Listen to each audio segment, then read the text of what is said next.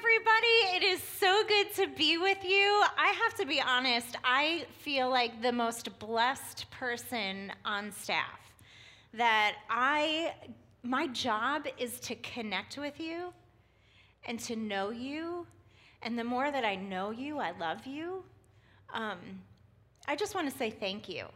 Thank you for opening your arms to me and my family. You have no idea how much that makes me feel.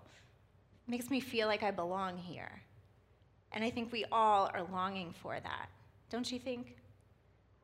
We're talking about being a good neighbor. And we're talking about Mr. Rogers. Man, I loved him when I was little. You know why? Because he was so soft and gentle that I would literally fall asleep while watching him. There's something, I'm not saying he was boring, that's not what was happening, but he made me feel so at peace that I could close my eyes and just go to sleep. Everything was going to be okay. Anyone ever do that while watching Mr. Rogers? So good. I love a good nap. Well, as I was preparing for this message, I'm driving through my neighborhood. I want to give a huge shout out to Harrison Woods. I love you people. You're amazing. And I'm thinking to myself, am I a good neighbor? Y'all ever think that? You ever question yourself? Am I actually a good neighbor? And so if you want to know the truth to something, you need to go home and ask your children. And if you don't have children, go ask someone else's child, because children tell you the truth. Am I right or am I wrong? So I get in the house, I sit down with Alex and Jesse, my two kids. Steve was cooking dinner. God bless him. We love him because I don't cook. And I said, guys, are we good neighbors? And Alex, my 17-year-old daughter, she's a little more refined. She knows how to give nice answers. And she said, yeah, we're pretty good. We're friendly. We talk to people. We bring in our trash can, at a reasonable time sometimes. We hang out. We mow our lawn. I mow the lawn. I love mowing the lawn. And then I turned to my 9-year-old son, Jesse. If you have ever met Jesse, he is literally energy personified. He's like, boom, boom, boom. He's me. He is me. And so Jesse will tell you straight up, and he's 9. And if you know anything about 9-year-old boys, they are extremely crazy and extremely profound at the same time. So Jesse could literally, please don't be offended by this, but he could fart the alphabet and then tell you Jesus within 5 minutes. Anyone ever experienced that with a 9-year-old? This is my son, Jesse. So I said, Jesse, are we good neighbors? And he goes, yeah, we're pretty good. I said, well, Jess, what makes a good neighbor? And he said, well, it's when you go on double dates with your neighbor. And I'm like, and then I stopped and I thought about it. And I know where he gets this from. It's from my husband. My husband is the most relational person you have ever met. When you're with him, you're like, oh, you want to talk to me. You want to know about me. And so my husband will always say when he meets somebody in our neighborhood, we should go on a double date with them, because he wants to spend more time with you. Isn't that sweet? Now, I'm more of the introverted person in my house. I know it doesn't appear that way, but I am more of the introvert. And I'm like, no, I just kind of, let me just be by myself, and I just want to, study my Bible and do my thing, right? But Steve wants to go be with people. He wants to go on double dates. And Jesse said, yeah, that's what a good neighbor does. They go and they spend time, and they talk about life. This is what my 9-year-old said. And then the kids all go to one house, and we play, and we have a good time, and we eat pizza. That's what being a good neighbor is. Isn't that the sweetest thing ever? Being a good neighbor is like going on a good double date, and then your kids go play. That's awesome. Well, today we're talking about how to embrace the space of being a neighbor. And I think we've kind of lost the art of this, don't you think? Back in the day, I know that we were constantly asking our neighbors, like, hey, could you help us with this? Could you give us this? Could you watch each other's kids? Now it's a little more, everyone's so busy that we feel more isolated. It's harder. It's much, much harder. But I think the linchpin in all of this is presence. Presence. The ministry of being present to one another. Not just passing each other by, but being in the presence of each other and knowing that that is a holy place. Mr. Rogers was so good at that. So good at that. Even on the television, he said that that space between him and the camera, that was holy space. It was all about the one person in front of him. Well, John 1:14 talks about how Jesus did this, and it says this: the Word, meaning Jesus, became flesh and made his dwelling among us. There's another translation, and it says that the Word, Jesus, moved into our neighborhood. He became like us, and he said, I'm right here with you. I'm doing life right with you. It's huge.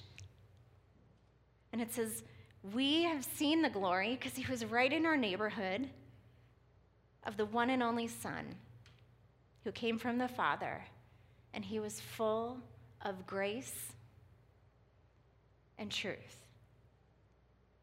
That's the hardest part about being a neighbor, is moving into that space, stopping, and offering the grace and the truth that we all are longing for.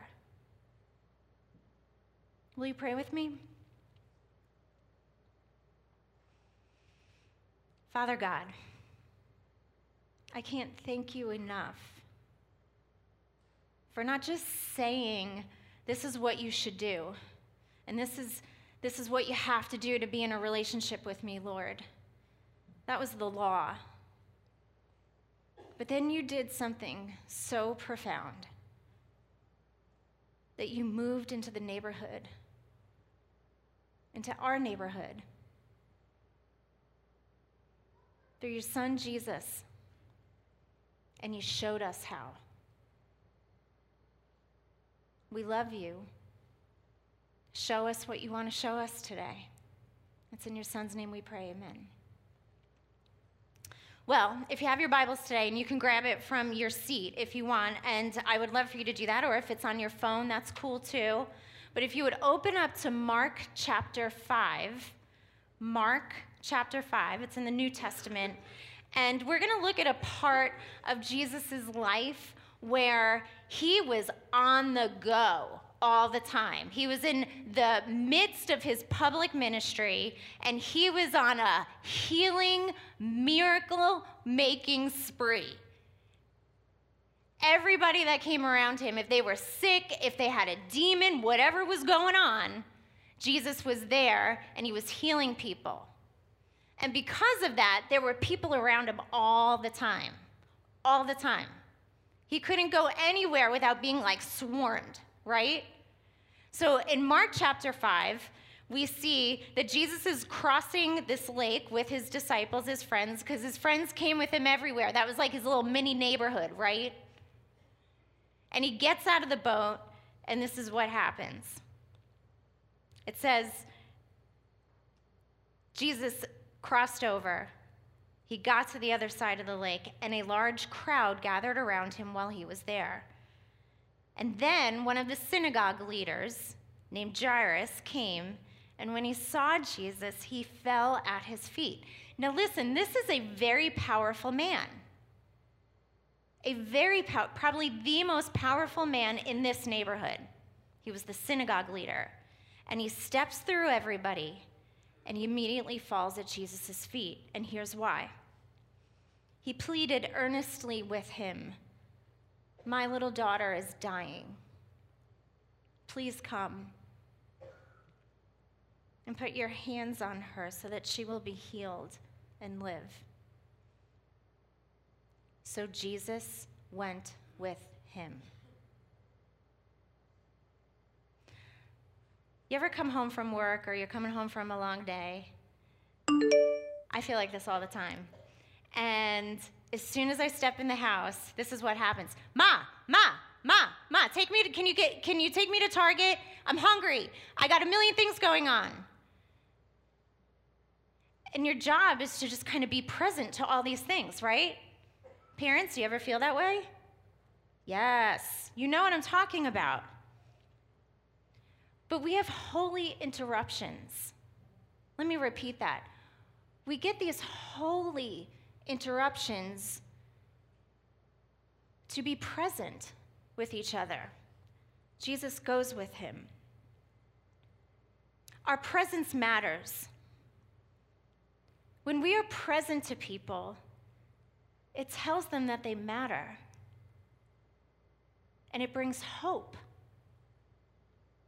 Embracing the space of our neighborhoods means this very thing. It means being present. And presence requires that you respond. Presence requires that you and I respond. A couple of years ago, before Jesse came home, Jesse's adopted, and he's the love of my life, by the way, if you don't know that. And I'm a mama bear, and I can't even tell you. And we were getting ready to go to Ethiopia before Jesse came home, and we had another little boy that we were getting ready to adopt. His name was TJ. And we got a call the week before we were getting on the plane to bring TJ home. And he got pneumonia, and he died. It was very sudden, very abrupt.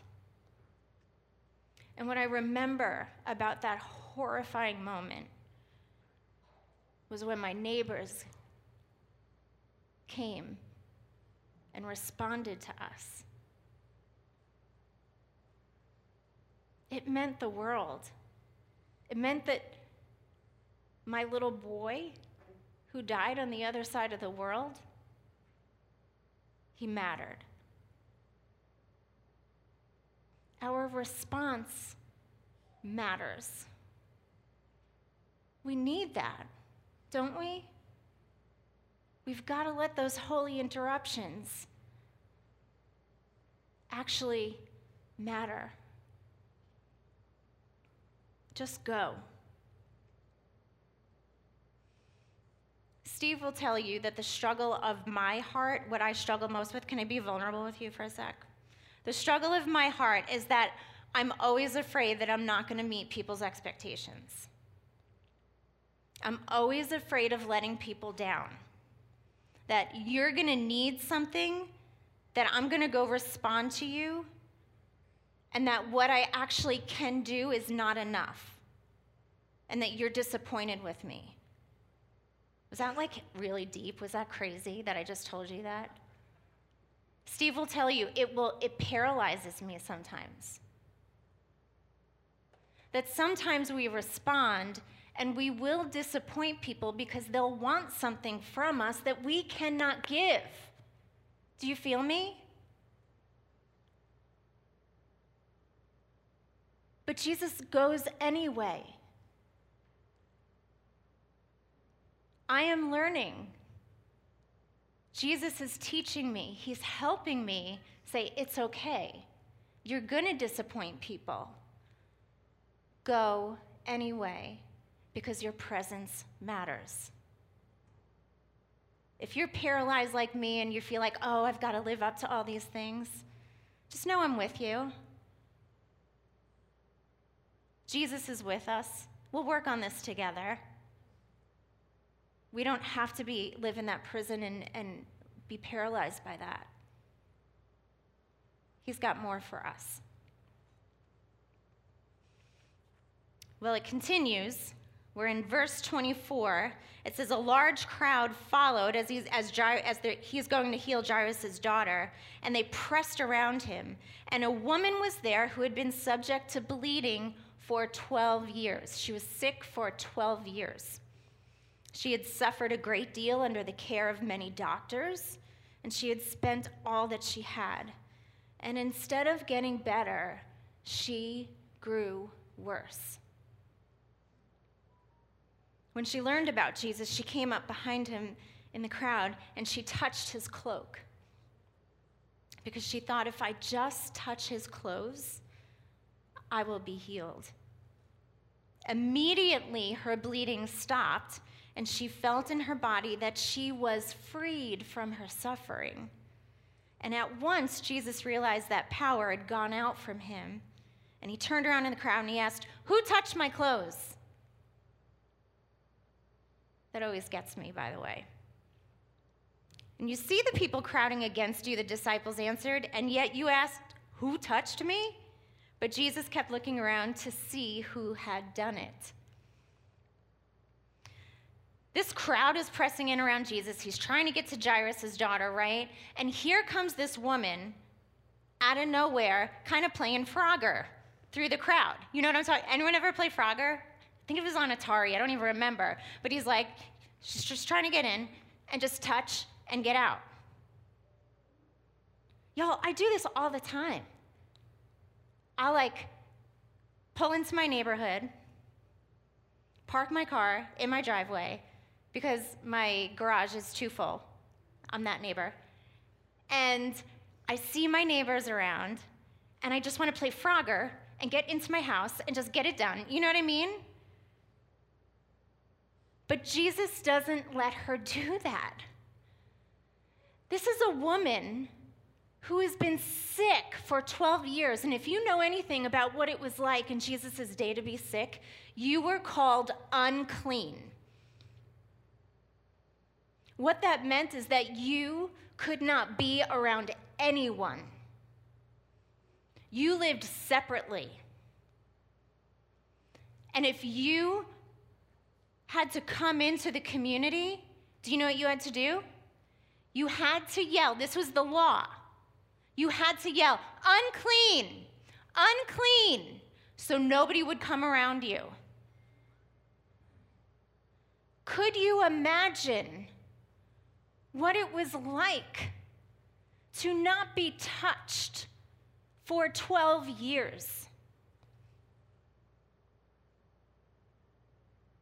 I'm going to go out on a limb right now and say, I think some of us do know what that feels like.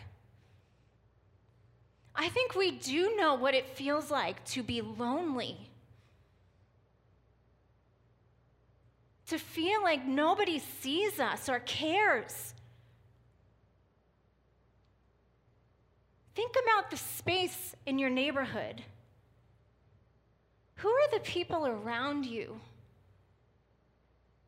that feel alone? You just don't see them. And I wonder if they felt like the bleeding woman.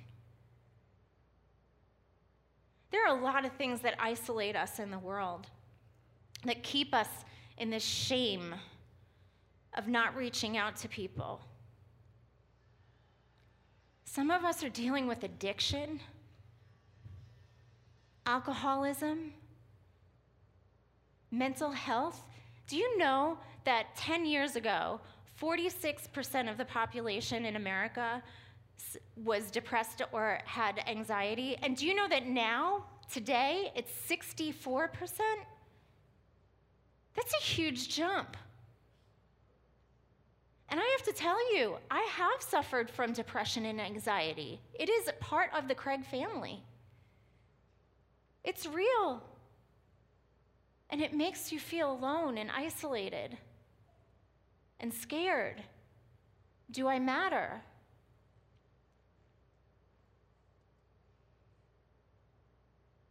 What's keeping you alone? Let me ask that again. What is keeping you alone and isolated? Is it a messy divorce? Is it family drama? Is it that your kids are just going off the rails? What is it? Shame is isolating, and it can mess us up. Do you agree?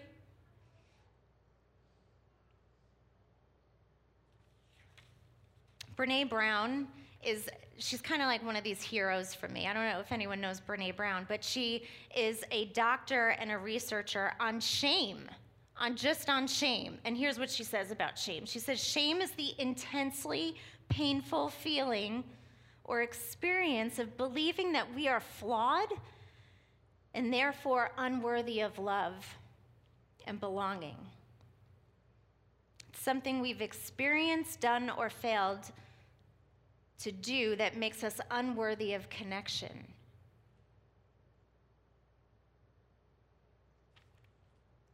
Y'all, if you are feeling shame, can I tell you right now, that is not from God. Can I repeat that? If you feel shame about something, that is not from God. Satan, the enemy, his name means accuser. I don't know if you knew that. It's Greek for accuser. He's accusing you and keeping you in isolation. Jesus says, come out into the light. I've got you.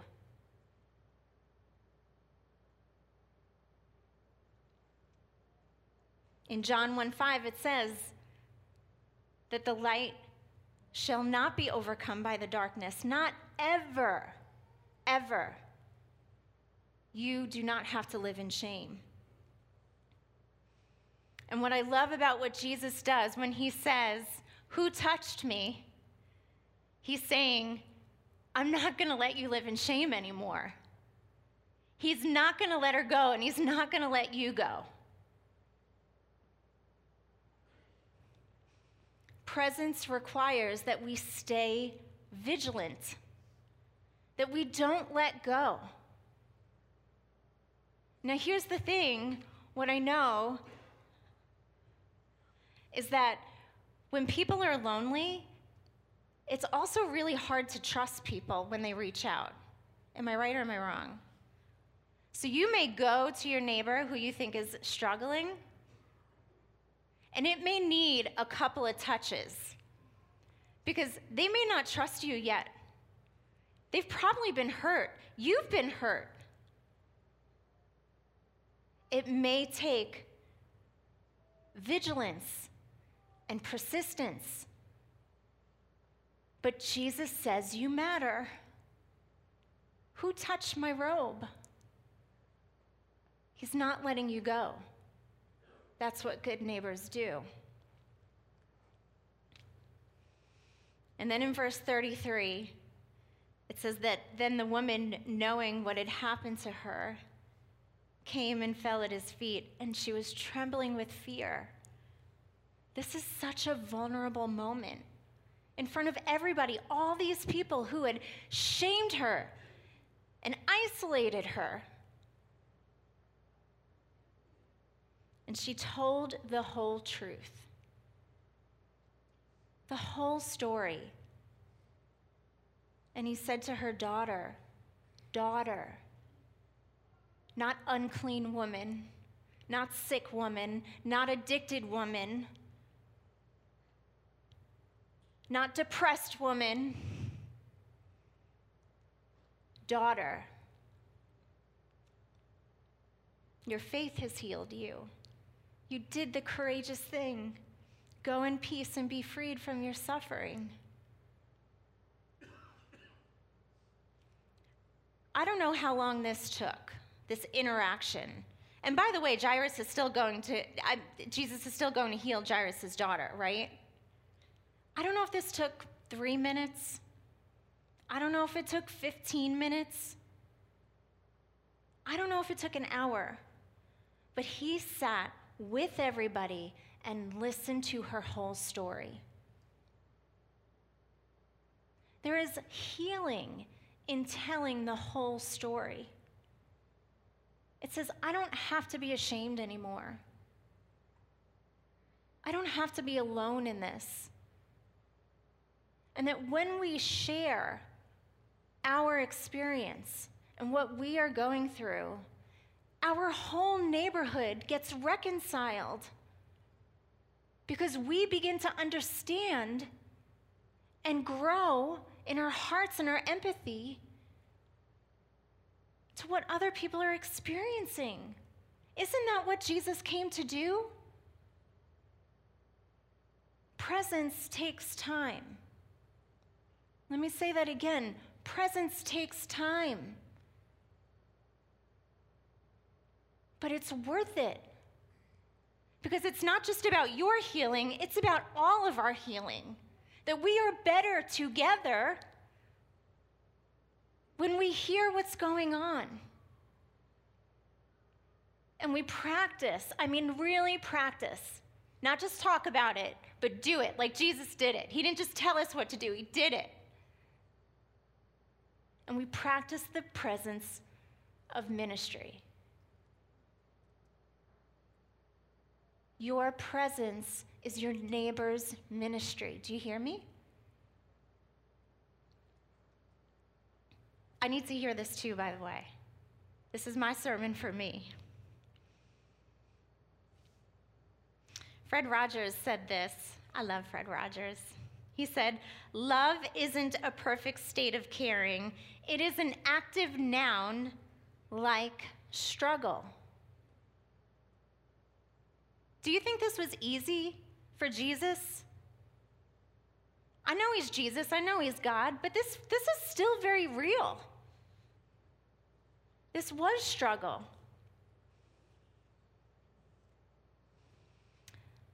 One of my favorite parts of Mr. Rogers in his 30 years of putting on his show is that he spent time with a little boy named Jeff Erlanger.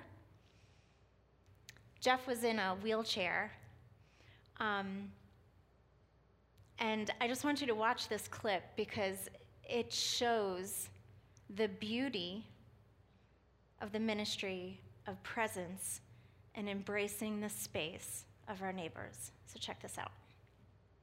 We wrote because Jeff was going to have spinal fusion and be in what they call a halo, metal cast rim, and then cast on his shoulders and bolted all the way down his trunk. Yeah, he may not have survived the surgery. And so we said, what would you like to do? This is going to be a really big task for you, and so we want to kick it off with something that would be really special. Mr. Rogers? Hey, Jeff. I'm glad to see you. Hi. Thank you very much for coming by. Can you tell my friends what it is that made you need this wheelchair? Sure. Well, when I was about 7 months old, I had a tumor, and it broke the nerves to tell my hands and legs what to do. I see. And I got a wheelchair when I was 4 years old. That was your first one? Mm-hmm. When you were 4? Uh-huh. He told Jeff before they started that they would have a chat and then sing a song together. I think he said we might sing a song. Yeah, I remember because yeah. I was sort of surprised. What, he's going to start singing a song? Well, this is totally not even what song. It's you I like. It's not the things you wear. It's not the way you do your hair. But it's you I like. The way you are right now. The way down deep inside you. Not the things that I do. Not your fancy chair. That's just beside you.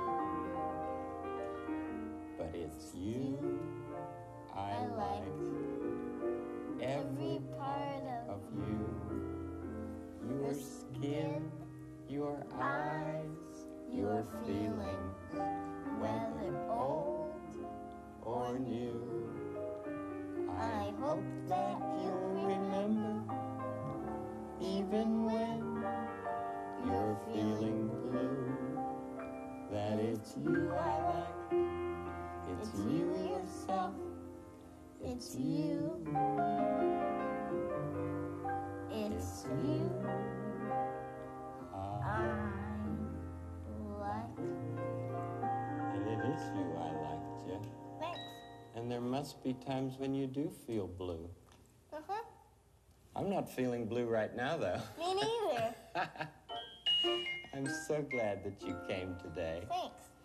I remember asking one of the staff people that was there, well, you know, what do you think? Did it go okay? So, don't. This is good. This is good. He had his surgery, he survived. Certainly Mr. Rogers had an impact on who Jeff became, his sense of self.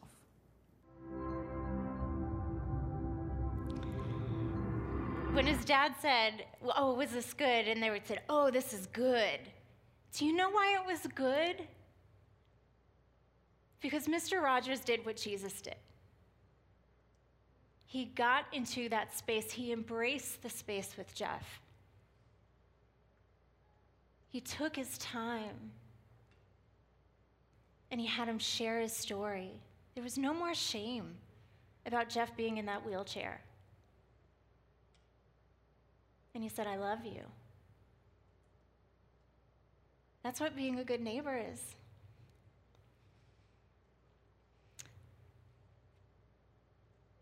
You all have an Oikos card in the back of your seats. And I want you to take this seriously. Your Oikos are the people, it's the people that's around you. I took some time this week and I started writing down who's the person that lives in front of me and their kids, person who lives in back of me and their family to the right and to the left. And I want you to write down those names. And I want you to be praying over that and asking God, how do I enter that space with them? How do I let those holy interruptions help me practice the ministry of presence? That's what Jesus did. And then put it on your door so that when you leave every day, you don't forget. These people matter. You matter. And that's what Jesus showed us. I want to close with a prayer from Psalm 139. It's my favorite psalm. It's something that I think all of our kids should know and know well. And I just want you to receive it. And then I want you to go back today and I want you to pray over this for your neighbors. Okay? You can close your eyes and take a breath and listen to how God feels about you. You have searched me, Lord, and you know me.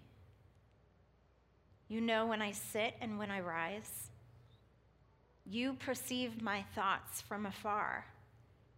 You discern my going out and my lying down. You are familiar with all my ways. Before a word is on my tongue, you, Lord, you know it completely. You hem me in behind and before, and you lay your hand upon me. Such knowledge is too wonderful for me and too lofty for me to attain. Father, where can I go from your spirit?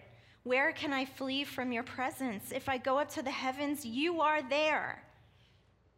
If I make my bed in the depths, you are there. If I rise on the wings of the dawn, if I settle on the far side of the sea, even there your hand will guide me. Your right hand will hold me fast. If I say, surely the darkness will hide me and the light become night around me, even the darkness will not be dark to you. The night will shine like the day, for darkness is as light to you. For you, Father God, you created my inmost being. You knit me together in my mother's womb. I praise you because I am fearfully and wonderfully made. Your works are wonderful, and I know that full well. Lord Jesus, I pray that you help us embrace the space of our neighborhood, of our communities, and we practice the ministry of presence because you tell us that we matter. And you love us. Lord, help us to live that out today and this week. It's in Jesus' name we pray, amen.